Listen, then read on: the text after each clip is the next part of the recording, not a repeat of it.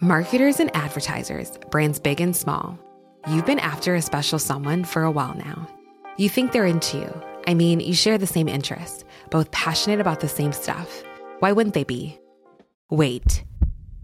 There's a moment of silence. It's finally just you two alone. They're waiting. Go on, shoot your shot. You've got a voice. Use it now. Hearts are racing. Breathing becomes heavier. This is your chance to win them over. So what are you going to say? Get closer to your audience. Make podcast ads with Acast. Head to go.acast.com/closer to get started. Hello, Voom listeners. Before we dive into today's podcast, I wanted to mention that this week we're approaching the final stages of the Voom competition. That's the UK and Ireland's most exciting pitch competition, where growing businesses of all shapes and sizes are competing for the chance to pitch to Richard Branson and win a share of £1 million worth of prizes and business support. The semi-finals are taking place this Monday, the 21st of May in Manchester, before the finale in London on Wednesday, the 23rd of May. We'll be covering the action and hearing some of the winning pitches in our next couple of episodes. But if you want to keep up to date with all the latest and watch live streams from the event, you can head to virginmediabusiness.co.uk/Voom to keep your finger on the pulse. There's only one word that matters in business in the early days, and that is the word survival. Whilst you're alive, throw yourself 100% into whatever you do and make the best of this wonderful life that we all lead. Welcome to the Voom podcast from Virgin Media Business, the show all about entrepreneurship with the world's most exciting founders, thinkers and risk takers in conversation. I'm Nikki Beattie, and so far in this series we've been looking at disruption across a range of industries, from problem-solving products to new opportunities in the age of social media. But alongside advancements driven by tech, today it seems our business cultures and the ways in which we work are also rapidly changing, with more and more people redefining success, with values driven by purpose rather than profits alone. On the podcast today, I am thrilled to be joined by two guests who are innovating with that spirit in mind, sharing a mission to improve lives and enable others along the way. My first guest's journey began after the birth of her first child, when she was struck with a sense of loneliness and isolation in the early stages of motherhood. Turning that frustration into an opportunity, she decided to build an app and create a community for mums far and wide to chat, connect and meet, to beat loneliness and ultimately feel like themselves again, called Peanut, and described by the likes of the New York Times as an app for mothers who missed out on Tinder. I'm very pleased to welcome co-founder Michelle Kennedy. Welcome, and thanks for joining us. Thanks for having me. So did you really miss out on Tinder? That has to be my first question. Genuinely, I mean, I worked in the dating industry. So I was building kind of dating products, but I wasn't using them, actually. I just wasn't. I'd already met my husband. And so, yes, I did miss out on Tinder from a user perspective, but not from a kind of product and UX perspective, because I was building them. And obviously we're going to talk further on that in a little while. And Michelle, it's worth mentioning that you do have this incredible background.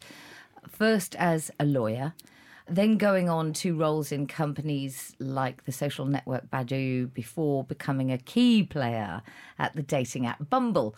So hugely qualified in that area. And at Peanut, you're also joined by Greg Orlovsky as your co-founder, who is the former CTO of Deliveroo. So you really mean business. And I'm looking forward to hearing how those experiences have come together within this company. A very quick question before we go on, though. Why the name Peanut? Oh, that was what I called my bump when I was pregnant. I did think that might be the case. Yeah. I'd read somewhere that he was the size of a peanut at that time. Right. It stuck. Aw. Do you still call him Peanut? Not anymore. Okay. Although he'll always be my little peanut. Yes. But, you know, there is another peanut in the family now. The business. Oh. I meant the business. I was looking looking at her stomach when she's so little. No, the business. Essentially, you've created an algorithm to match mothers with similar interests and experiences. Is that right, very quickly? Yeah, it's basically matching women based on like-minded elements, and the more you use it, the smarter the algorithm becomes about who you want to meet, effectively. So that's one part. And then the second part is about conversations across the community, so posts and questions and responses. And again, using machine learning, the more you interact with it, the smarter it becomes about the type of content you see. And continuing on this theme, the second person I want to introduce today, another superwoman, digital skills expert, founder of numerous initiatives aimed at empowering people through tech. In 1998, she founded BCS Women, the UK's very first online network for women in tech.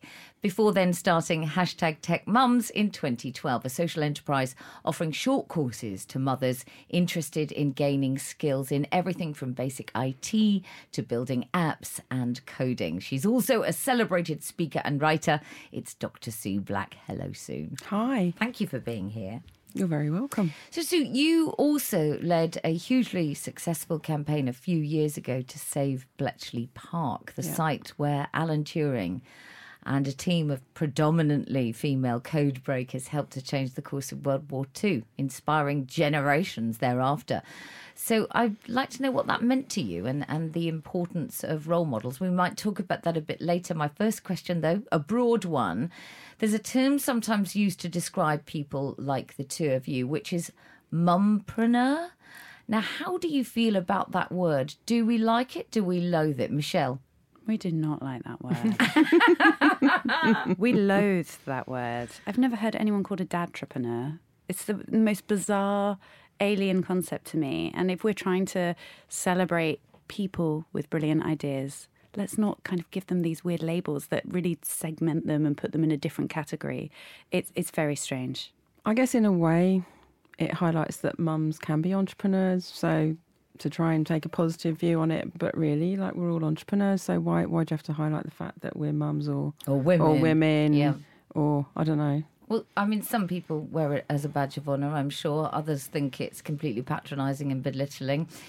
So does being a tech mum allow you to do business that wasn't previously possible? Michelle? I don't know. I kind of struggle with the concept of it's because I'm a mum. I mean, obviously, my business is inherently tied to becoming a mother in terms of what I then decided to do. But ultimately, it was a business decision. The market to do with mothers is worth $2 trillion. You know, there's nothing patronising about that number. And this is an entire generation of women who are growing up mobile first. And so it felt inevitable and obvious to me that, of course, we should create a product which reflects modern motherhood and kind of brings motherhood along on that journey. So I don't see it as specifically related to motherhood, although that was the trigger, if that makes sense. Yeah, makes sense, total sense. I suppose the idea of people being able to be involved in tech and earn their money from tech means that they could perhaps have more flexible working hours, that they can juggle better. Is that just a myth? It's a myth. I think that's a very small part of it. So that's part of it, but that's not like the main focus. I mean, you know, so we're teaching all sorts of technology skills to mums, and lots of it is about building confidence with technology so that mums will just go out there and do stuff for themselves. And I started it because I started running workshops with 7-year-old kids, teaching them stuff like coding and app design. And when we got the parents in at the end of the day and said, you know, like, it's your turn now, have a go. The kids can show you what they've been doing and you have a go too. In general, not everyone, but in general, the dads had a go. And in general, the mums looked a bit horrified. And I really wanted to help mums to realise that they can do all of these things, you know, that there's nothing to stop them. So, like, build their confidence and teach them the skills so they can just get out there and do whatever they want to do. Your journey into tech, Sue, was a very moving story. In fact, by the age of 25, you'd found yourself living in a refuge with no job. You had 3 young children to take care of. Yeah. Tell us how computer science then helped change your situation. So we ended up in a refuge, unfortunately. When we left the refuge, we got a council flat in Brixton, and my children then were, I think, my oldest was 4 and the twins were 2.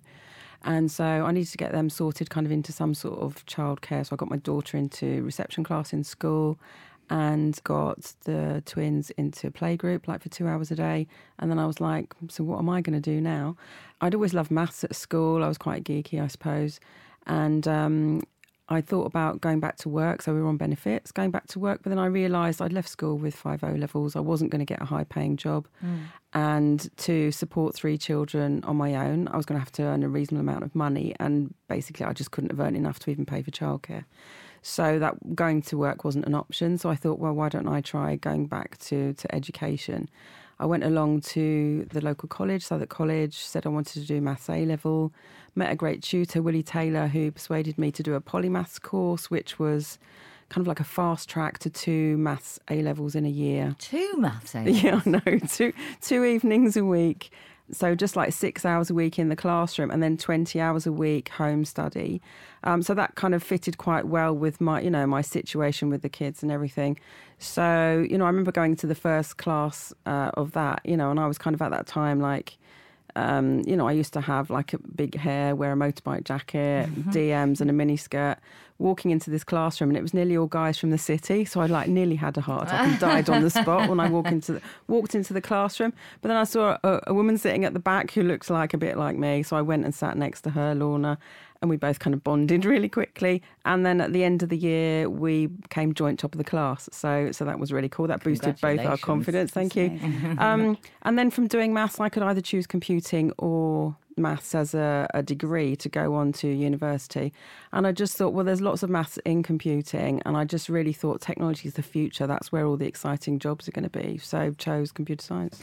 And your website has the brilliant subtitle, Computing is Too Important to be Left to Men. So when did you realise that you could inspire people to follow similar paths as you have, or to enable them in some way?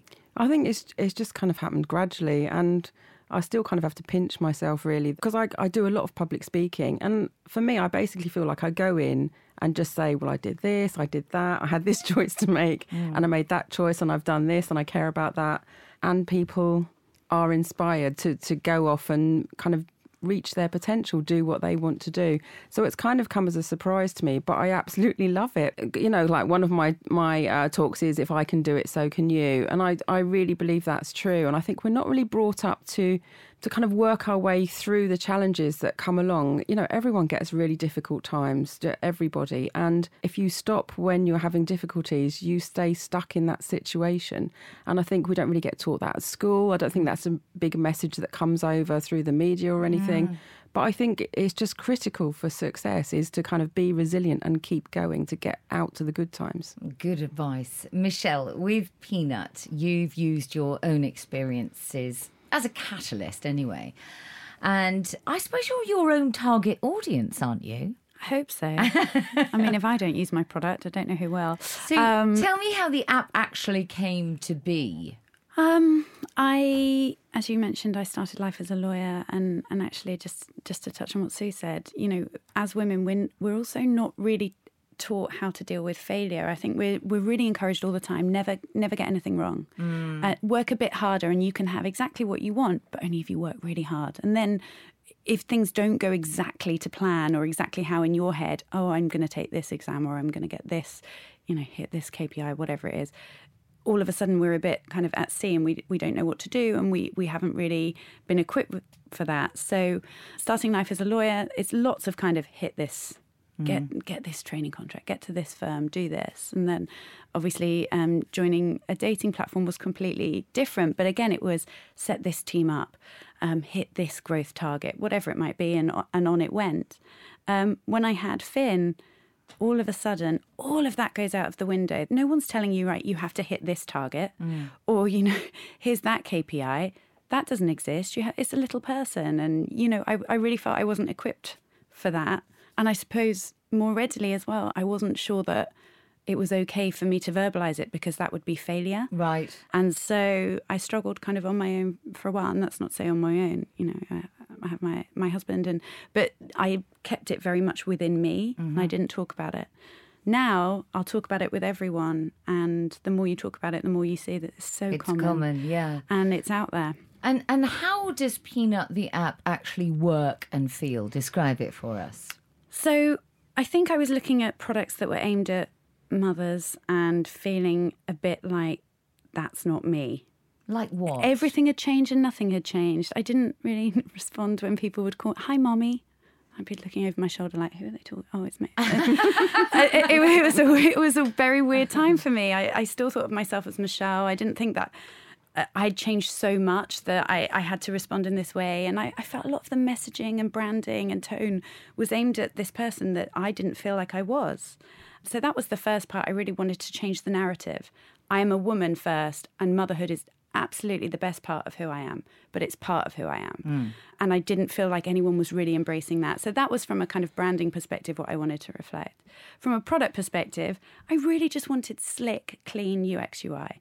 There were products out there, we're using them in our everyday lives, and no one was doing it again for this market. So you create a profile, you choose 3 packs that describe yourself, whether you're a spiritual gangster or whether you're a boss or whatever it might be. What's the other one for me? If I'm going on there creating a profile, what would I do? Oh, there's many. Spiritual gangster, wine time, that's me. Geek chic, also me. Yeah. Dance machine, whatever it is. So there could be characteristics. But you could be a Venn diagram of all of them, could you? Or is it you do a little personality tick, tick, tick, tick and figure it out? To be honest, that's just like, it's a bit of an icebreaker. It's fun. Okay. It's you choose 3, but you talk about where you studied or where you work or the languages you speak or any of those kind of defining characteristics of you, not of your child, of you. Right. And then you'll create a profile and then you'll start seeing other women near you or near your home, depending on what filter you select.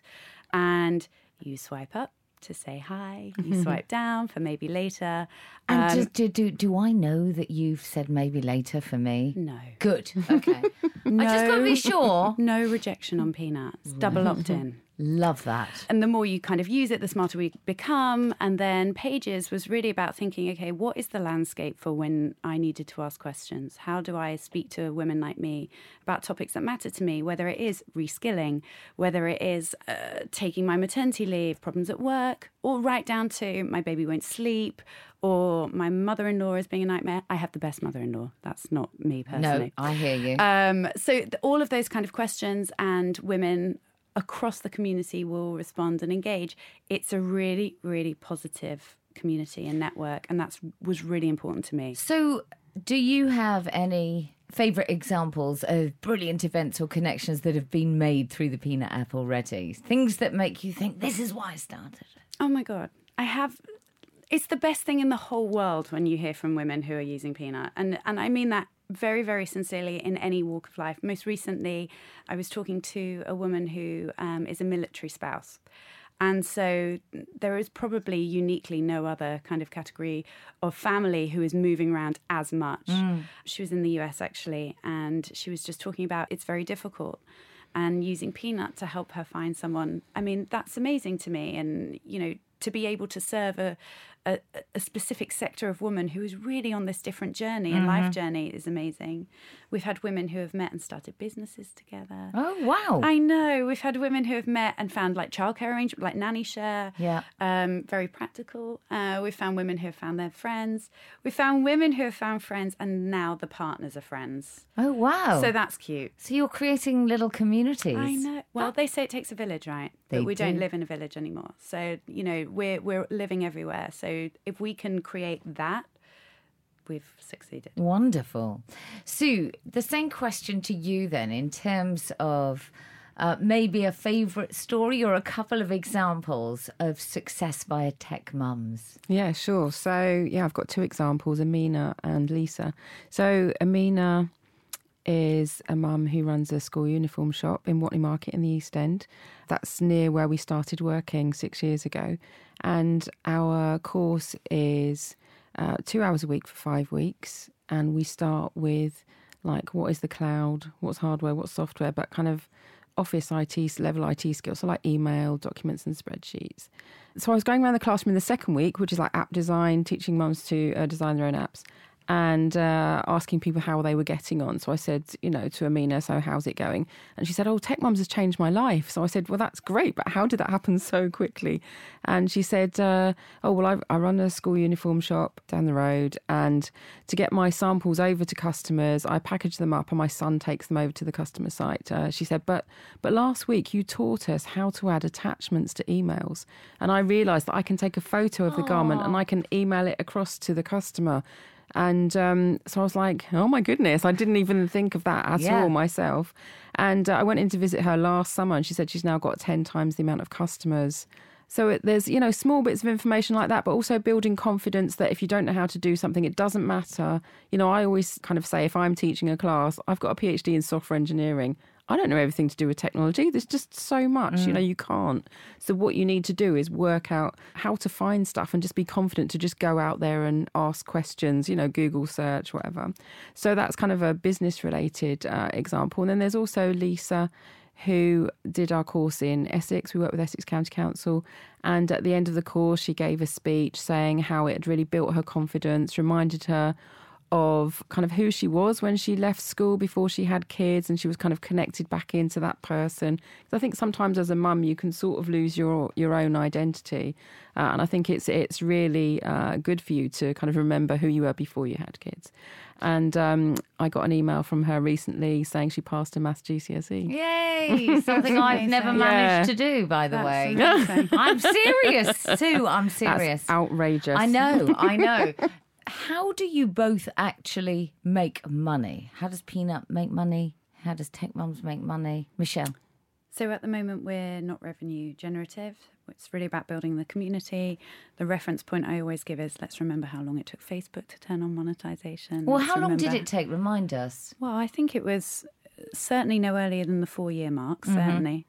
And you really, when you're building something that's a social product, you really need to think about critical mass and density and engagement. And so we've got the engagement and we've got good critical mass, but we're a year old. And we need to kind of build on that before we kind of move into monetization. So are you earning no money right now? I'm earning no money right now. So that must be hard. I mean, what if somebody out there is listening and they're in a similar situation? I mean, what can you do? Listen, I have to be honest. The fact that I don't take a salary from Peanut is a personal decision. Right. And if you've raised funding, you are entitled to take a salary from your company, and you should.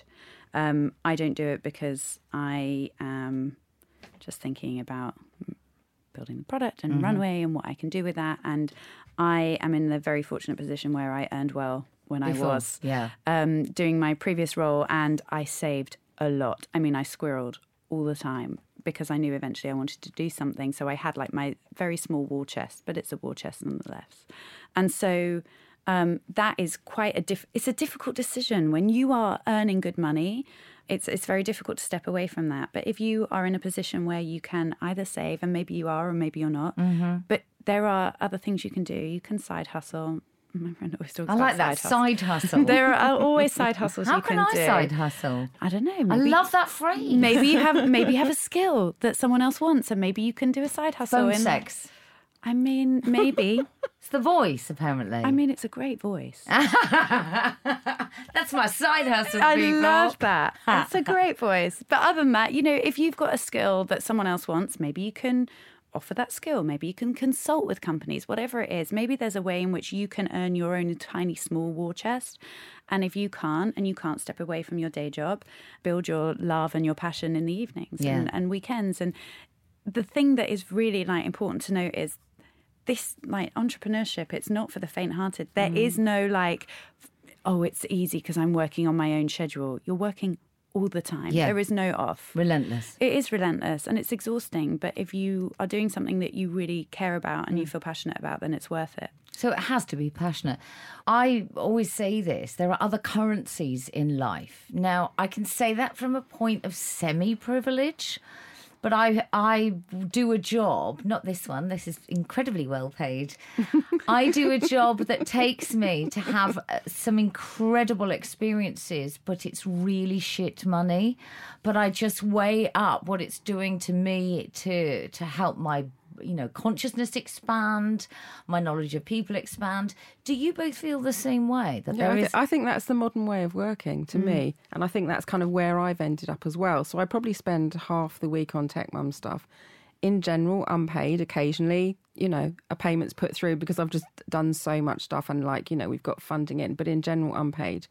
And I mainly earn money from public speaking and consultancy kind of stuff. So it means that I can spend half the week doing things I really care about and trying to make the change happen in the world that I want to see. So kind of following my passion. Yeah, and I think it sounds really trite, and I don't mean it in a trite way at all, but it's really important to me that Finn sees how much hard work it takes to make something happen and how fearless you have to be and how determined you have to be, and that you make huge sacrifices, but it's really worth it. I find it so important. I want him to know that he can do anything if he kind of has the grit and he'll stick in and do it. In the same way that your kids will have seen you and going to college. Well, I think it's a really interesting point because now my older kids are in their 30s and, at the time, so when I was bringing them up, going to uni, it wasn't easy. I had to drop them at school at 9, get to uni, got there at 10, left at 2. So I missed half the lectures at the beginning of my degree and stuff like that. And I should some other mums criticised me for neglecting my children because I was studying. I did get some shit for kind of working hard and studying and stuff. But, I hoped I was doing the right thing. You don't always know. You just kind of have to go with your instincts. So I hoped I was. But now I can see, they're all doing very well. They're successful in all sorts of ways. Well, I wanted to say to people listening that Sue's just mentioned her children are now in their 30s. One of them isn't. One of them is 14, for example. So you're still juggling that work-life balance, aren't you? Absolutely. But I wouldn't have it any other way. I just love it. How do you juggle work-life balance? Oh, Michelle just like going... The balance. There's no balance. There isn't. Okay. I just don't think there is a thing called balance. And when I believed that there was balance and I didn't have balance, I felt like I was failing. And so the message has to be to women, there is no balance and you're juggling and that's fine. And some days you're a super mum and some days I'm like killing it at work. And it's very rare that the same thing happens on the same day. Maybe because we've got a new moon. Maybe I'm getting it right today. I'm not actually. I nearly forgot Finn's fancy dress today. And yeah, you just have to accept it. It's okay. Like we're imperfect. Right. We're human. That's okay. We live in an imperfect world. What about you, Sue? Yeah, absolutely. I mean, I feel like the older you get, the more you know what your priorities are, I suppose. And so now I know that my family's my first priority and everything else comes after that.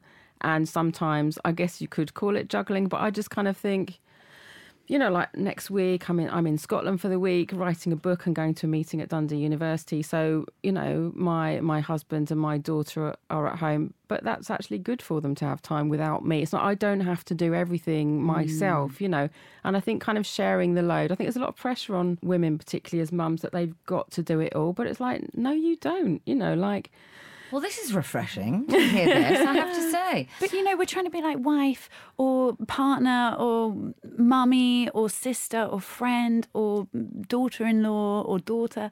And all of those roles are in themselves like quite challenging. Yeah. Doing it all at the same time. Just give yourself a break. Give yourself a break. Oh, we love this permission.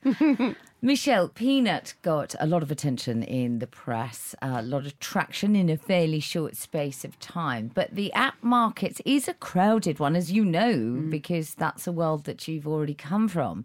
So how have you approached growth and what would your top tips be to anybody else looking to build an app? Okay, so this is something I get asked all the time. So many people will be, I've got an idea for an app and I'll be honest, I always kind of think, just take a step back. You don't have to start with an app, right? If you have a concept, it's not because it's an app. You have a concept for something which is either a tool or a problem solver or whatever it might be, and you can test that concept and do a proof of concept in a way that doesn't have to be, and I've built an app. You can test it. You can test it in very small ways. Is there traction if you have a WhatsApp group or a Facebook group? Or you can test to see what the appetite would be for something before you have to go full into building an app. And so otherwise, you're going to build a product for you and not for users. And until you establish that you're going to have users and engagement, don't start with the app. That's really good advice. But my follow-up question would then be... Why did you start with an app? No, it wasn't actually. It was going to be if we were to test it on our WhatsApp group or on our Facebook page. We've only got people who are our friends there who might be like-minded. Is that an indication enough? I mean, it depends what it is. Yeah. So for Peanut, I spoke to women I didn't know, and then I got them to introduce me to another woman that I didn't know, and them to introduce me to another woman I didn't know. So that I had a pool of women who I was constantly talking to and in a dialogue with about what I was building. It also meant that by the time I came to release, I had a pool of women to release it to who were already vested in what I was doing. So you have to have got some insight. It doesn't have to be huge, but there has to be some kind of qualitative insight before you just kind of go and plough your money into something without really thinking about what it is that you're doing. And that worked for me because it was a social product and it was about social discovery. And it really depends on what it is that you're doing. But test it in a more manual way before you do it there. Michelle, your co-founder is the former CTO of Deliveroo. How did that relationship come about? Such a funny one. I had left Badoo and Bumble. I was still on the board of both, and I was under restrictive covenant, so I couldn't hire anyone that I used to work with. And I was speaking to a friend of mine about what I was doing, and she said, you know that Greg has just left Deliveroo, you should ask him who to hire. And I was like, that's a good idea. And I kind of waited for the intro and it didn't come, and I'm pretty impatient. So I just messaged him and said, I've been waiting for the intro, but I didn't get one. So here I am, and here's what I'm doing. Can we have a chat? And we started talking, and he was like, I like what you're doing, and we decided to do it together. Now, you've also quite successfully raised money from investors, ranging from the actor Ashton Kutcher to the founders of Candy Crush. First of all, how did Ashton Kutcher get involved? He has a fund. So the fund is called Sound Ventures, and I have never met Ashton Kutcher. I just wondered. Just going to put it on the record, guys. Okay. Sadly. If he was part of one of your Facebook or WhatsApp groups, how has that actually enabled you then, that sort of funding and raising money from investors to supercharge the business? And how did you know it was the right time? I've got some amazing investors. I have a Female Founders Fund who invest in consumer female businesses. And they're incredible because there's a level of education that you don't even have to do about the market because they already know. So they already understand the value of the market before you do it. I've got, obviously, as you mentioned, Sweet Capital, the King.com guys, NEA. And we've been very fortunate. In terms of when I knew to raise, I did a pre-seed round. So before we launched, I did a very small raise. And then I did a seed round proper in November last year. I raised because I needed to grow and scale, and we needed to kind of give ourselves the best chance. Women who are mothers are very discerning. Like, it's a tough crowd. It's not the same as pitching to people looking for relationships. It's a different crowd. And so I had to put us in the best possible position. Fundraising is a full-time job, and it is extremely tiring. And of course, it was much easier last year. We had a product, we had traction, we had good growth, and people were reaching out to us. Right. But when we were doing pre-seed, it was tough. You know, also people weren't talking about motherhood. There was a completely different narrative. And so, again, resilience, being thick-skinned, knowing my market inside out, so that every time someone had a "but what about," I already knew what the "but what about" was. Right. And I already had a response for it. And you get better, you learn. Every time you do it, you get a little bit more polished. Well, on the subject of investment, one of the partner companies involved in this year's Boom competition are specialists in that very area. With some top tips on raising finance and debunking some common myths, I want to pass over now to Sarah Abrahams, Head of Growth Finance at Grant Thornton.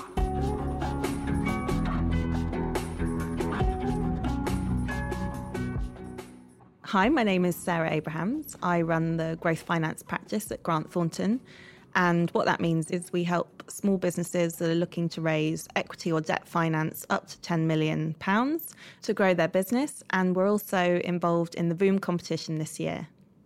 So over the last year, we've been involved with Boom. We got to go on the tour. I delivered a workshop in Sheffield, and we're sponsoring an award this year around excellent leadership teams. And we've been overwhelmed with the entries that we've had, and we're just in the process of whittling down to our top 3 before choosing a finalist. But today we'd like to share some insights around what it's really like to raise finance. So it's one of the things that has come up a number of times as we've been working with Voom and talking to a lot of the entrepreneurs, is what is it really like to raise finance, and just debunking some of the myths, some of the preconceptions that those businesses have. So the first mistake that we see companies make is that they go to their bank as their first port of call for raising funding. And the reason why it's so hard for companies to raise money from their bank at an early stage is that future cash flow is uncertain, and the banks just can't get comfortable that the ability to repay is there. So there's a lot of time wasted, and it's quite disheartening to go and hear that route is not possible for you. But the best way to finance your business when you're first starting out is to look for equity investment. And there are a number of sources available. They're just not terribly well known. So there are business angels, who are individuals that will invest their personal wealth into companies. And there's a lot of value add that those individuals bring, as well as money. So they will look to be actively involved in the strategy and direction of the business, opening up, a black book of contacts and supporting with operational issues, etc. There's also family office money, which not a lot of businesses are aware of, because family offices are quite elusive. Family office is the pooled wealth of a wealthy family, and they have a portion of their wealth that is being run by a manager to invest in higher risk, high growth opportunities. And they can be sector specific. So they'll generally like to invest in businesses where they have a lot of direct experience or a lot of interest. But they tend only to work with the advisor community in terms of receiving their deal flow. So it's quite hard as a small business to go direct to those sort of funders. And as well as business angels, family office, there's also routes like crowdfunding, which has got a lot of attention in the press recently as a great way to raise a lot of money from a lot of people. So a lot of people putting in a small amount of funding to make up a larger funding round. And for businesses where they are perhaps selling direct to consumers, it can be a really powerful way to raise awareness of your brand. So we're seeing companies choose that as a first resort. What's important to note is that you wouldn't just put a crowdfunding campaign live on a platform and expect people to come and look at your pitch and put money in. There's a big marketing campaign that needs to happen behind the scenes. And often you would do a little bit of work beforehand to get a few cornerstone investors, maybe some business angels or a family office that would be putting in a portion of the raise before it goes live. And as well as those 3 forms, there's also more traditional institutional routes like venture capital. This tends to be an option for businesses that are raising slightly more money, so probably between 1 to 10 million. And most venture capital funds will be looking for $1 million of revenue as a benchmark. So it tends to be slightly later down the curve. So additional myths that we often come across when we're supporting businesses, a lot of companies will say to us that they want a non-disclosure agreement in place before they go and contact investors. And understandably, it's an emotional process, raising funding. You've grown it to a certain level, and there's certainly a lot of intellectual property in the business that you want to retain and don't want to give all of your secrets away. But in practice, in the market, you will struggle to find investors that will be willing to sign NDAs.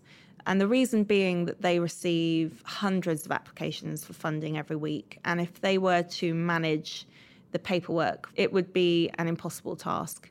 And often the legal information on NDAs is actually quite loose anyway and wouldn't really stand up. So we tend to say to companies, don't let that be a barrier with a conversation with an investor. Don't insist on having a non-disclosure agreement in place to have a conversation, because it's an instant reason why they won't progress an opportunity. Another myth that we often hear is around competition, so competitive markets and comparable businesses that are operating in that space.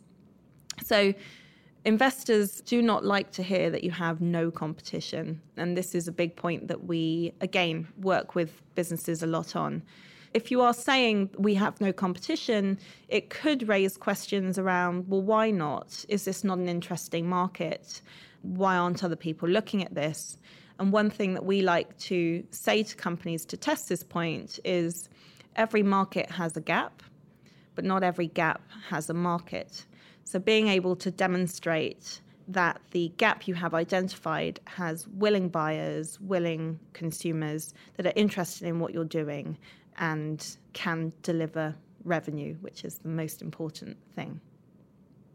So finally, the last myth that we wanted to speak about is how long it takes to raise money. And we have a lot of companies come to us with a clear, defined time frame.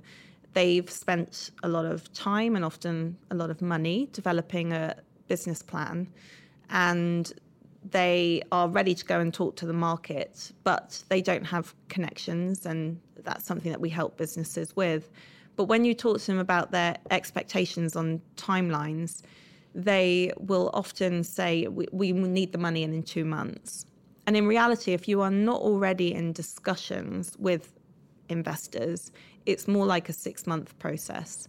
Just due diligence alone, which is the sort of completion process, and where a lot of the legals get done, that can take 2 months in itself.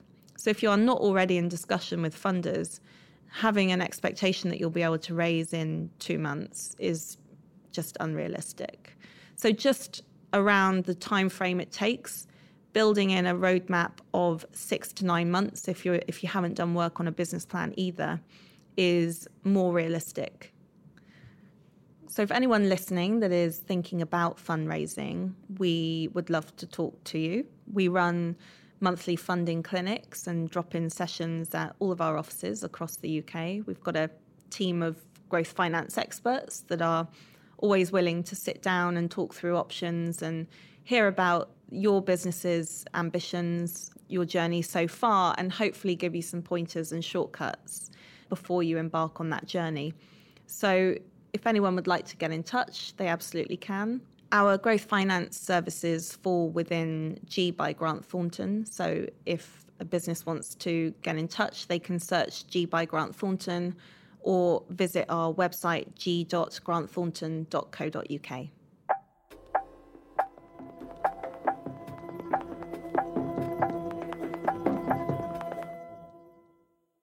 Thank you to Sarah Abrahams from Grant Thornton with some really practical tips there.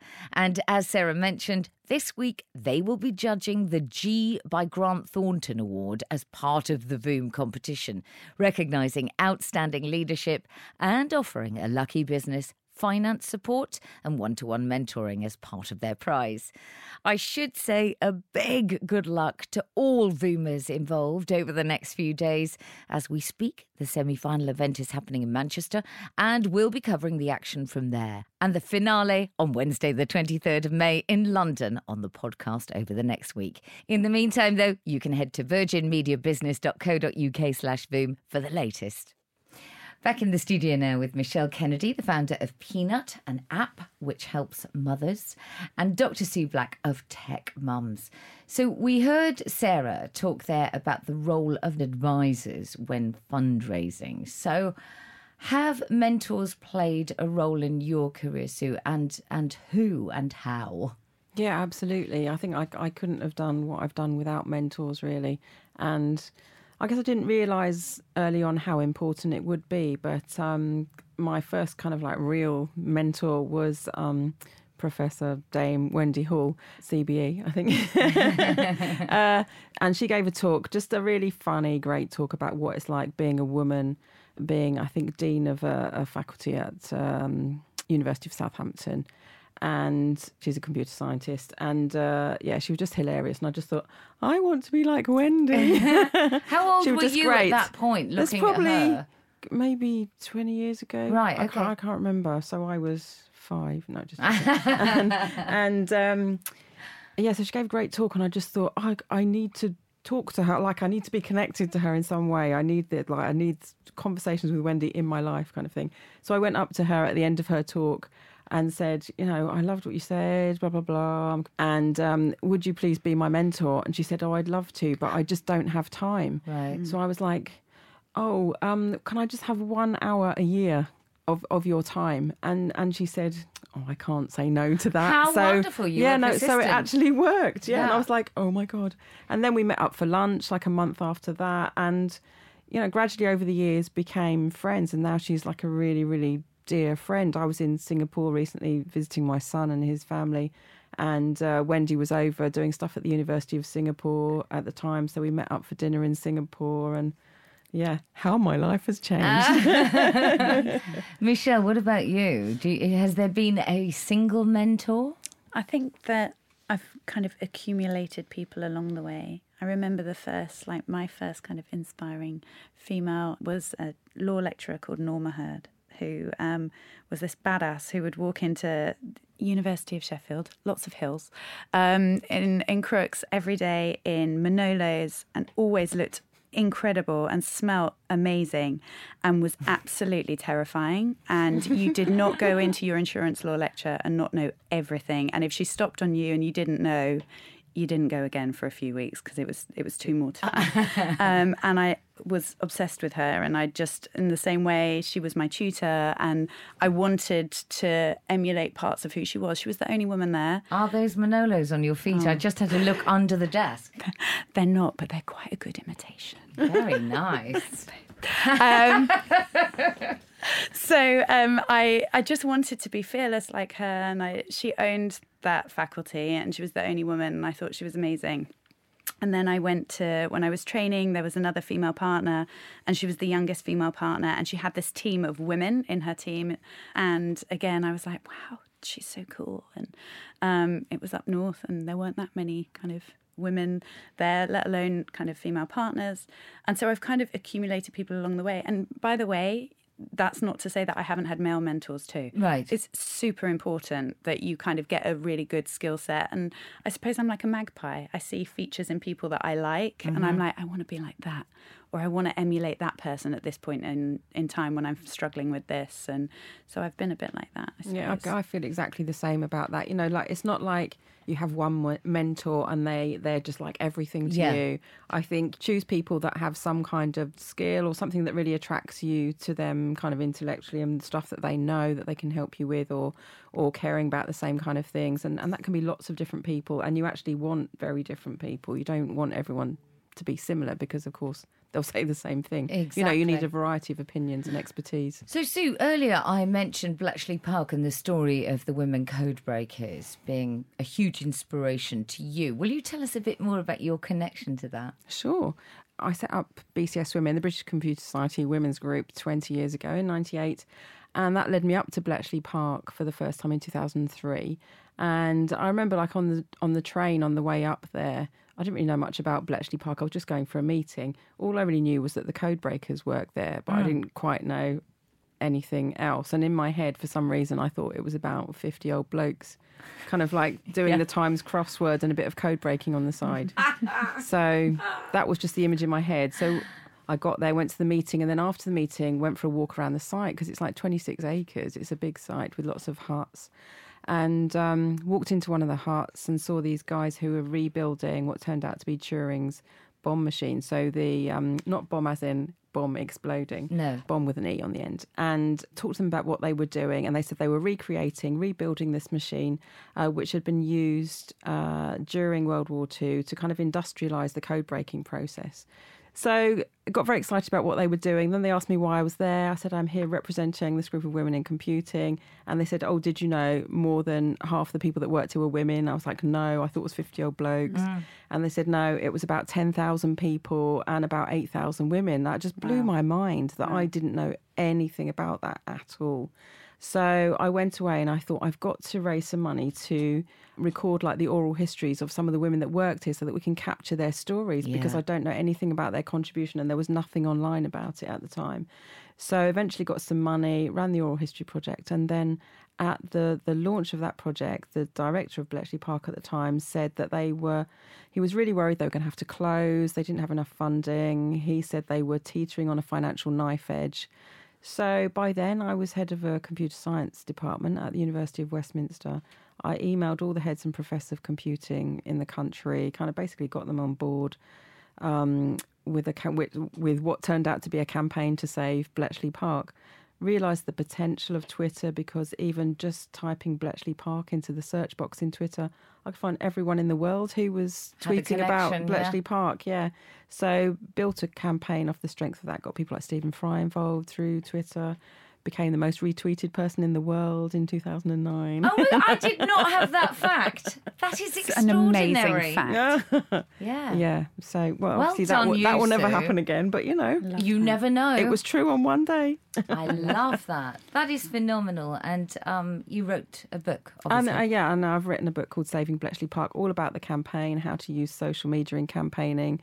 And it also kind of tells anecdotes about like how I ended up on breakfast time in the morning, drunk, talking about... Were you drunk in the morning? Yeah. Were you hungover from the night before? Yes, Had you been up all night? Yes. Listen to this woman. But all the details are in my book. I love There we go, yes. Buy the book. What is the book called? Saving Bletchley Park. Thank you very much. Looking to the future now, where do you think the next big opportunities are in terms of helping women in the world of entrepreneurship? Because there are still huge debates going on, things like the gender gap. So I'm just interested to know from both of you how we continue to improve things. Michelle? Well, we have to keep having the conversation, because if you let the conversation die, then nothing changes. But it's not enough just to have lip service, right? We actually have to make progress and make things happen. And that includes the fact that when women go and have children and businesses hemorrhage talent, they do all they can to bring those women back in. And that needs the government to think about how we can implement flexible working and childcare support and all of those things, because let's be honest, the world is no good and the business world is no good if we don't have those brilliant women involved in business. We already know that businesses that have women at senior levels perform better. That's a fact. In which case, it's good for the economy, it's good for business to make those women and help those women get back into the workplace and not hemorrhage that talent. And that's incumbent on our government to help us do that. That's where the next big change needs to come. Sue, what about you? Any thoughts on how we continue to improve things? I just feel like the only way to really move things along is to have quotas for certain things so that we can get more diversity, more women into senior positions, more women on boards, more diversity in boards. And I think if we did that for a short-term period, we could kind of make a step change, and then everyone would realise that actually things are better when there are more diverse boards, when there are more women on boards, more women in leadership. And then we could just probably stop the quotas, because everyone would have realised that actually it just completely makes sense. But there's no other way to make that happen in a reasonable amount of time. Like with the gender pay gap, about 10 years ago, there was a report, or maybe 5 years ago, but a few years ago, which said, the gender pay gap was 15% or whatever it was. And kind of on the trajectory we're on, it will take another 60 years or something to get parity. And I just thought, I'll be dead when that happens. Yeah. That's wrong. It's got to happen more quickly. And the only way to do that is some kind of legislation, quotas, I think. Wow. The Citigroup did a report this year actually about that. And they were saying, I can't remember the exact number, but that we won't see gender parity basically in our lifetime. And I think that is very traumatising. Very, very difficult. Yeah. I don't want to end this podcast on such a dismal note, but we have to. Sorry about that. Thank you so much for talking to me today. How can people find out more about Peanut? Search Peanut on the App Store or Google Play Store, or find us at peanut-app.io. And Sue, Tech Mums and all the things you're involved in. Well, I'm at Dr. Black on Twitter. Tech Mums is techmums.co, and Tech Mums on Facebook and yeah, just Google Tech Mums or Dr. Sue Black and you can find us. It's been an absolute pleasure. Michelle Kennedy and Dr. Sue Black, thank you so much. Thank you.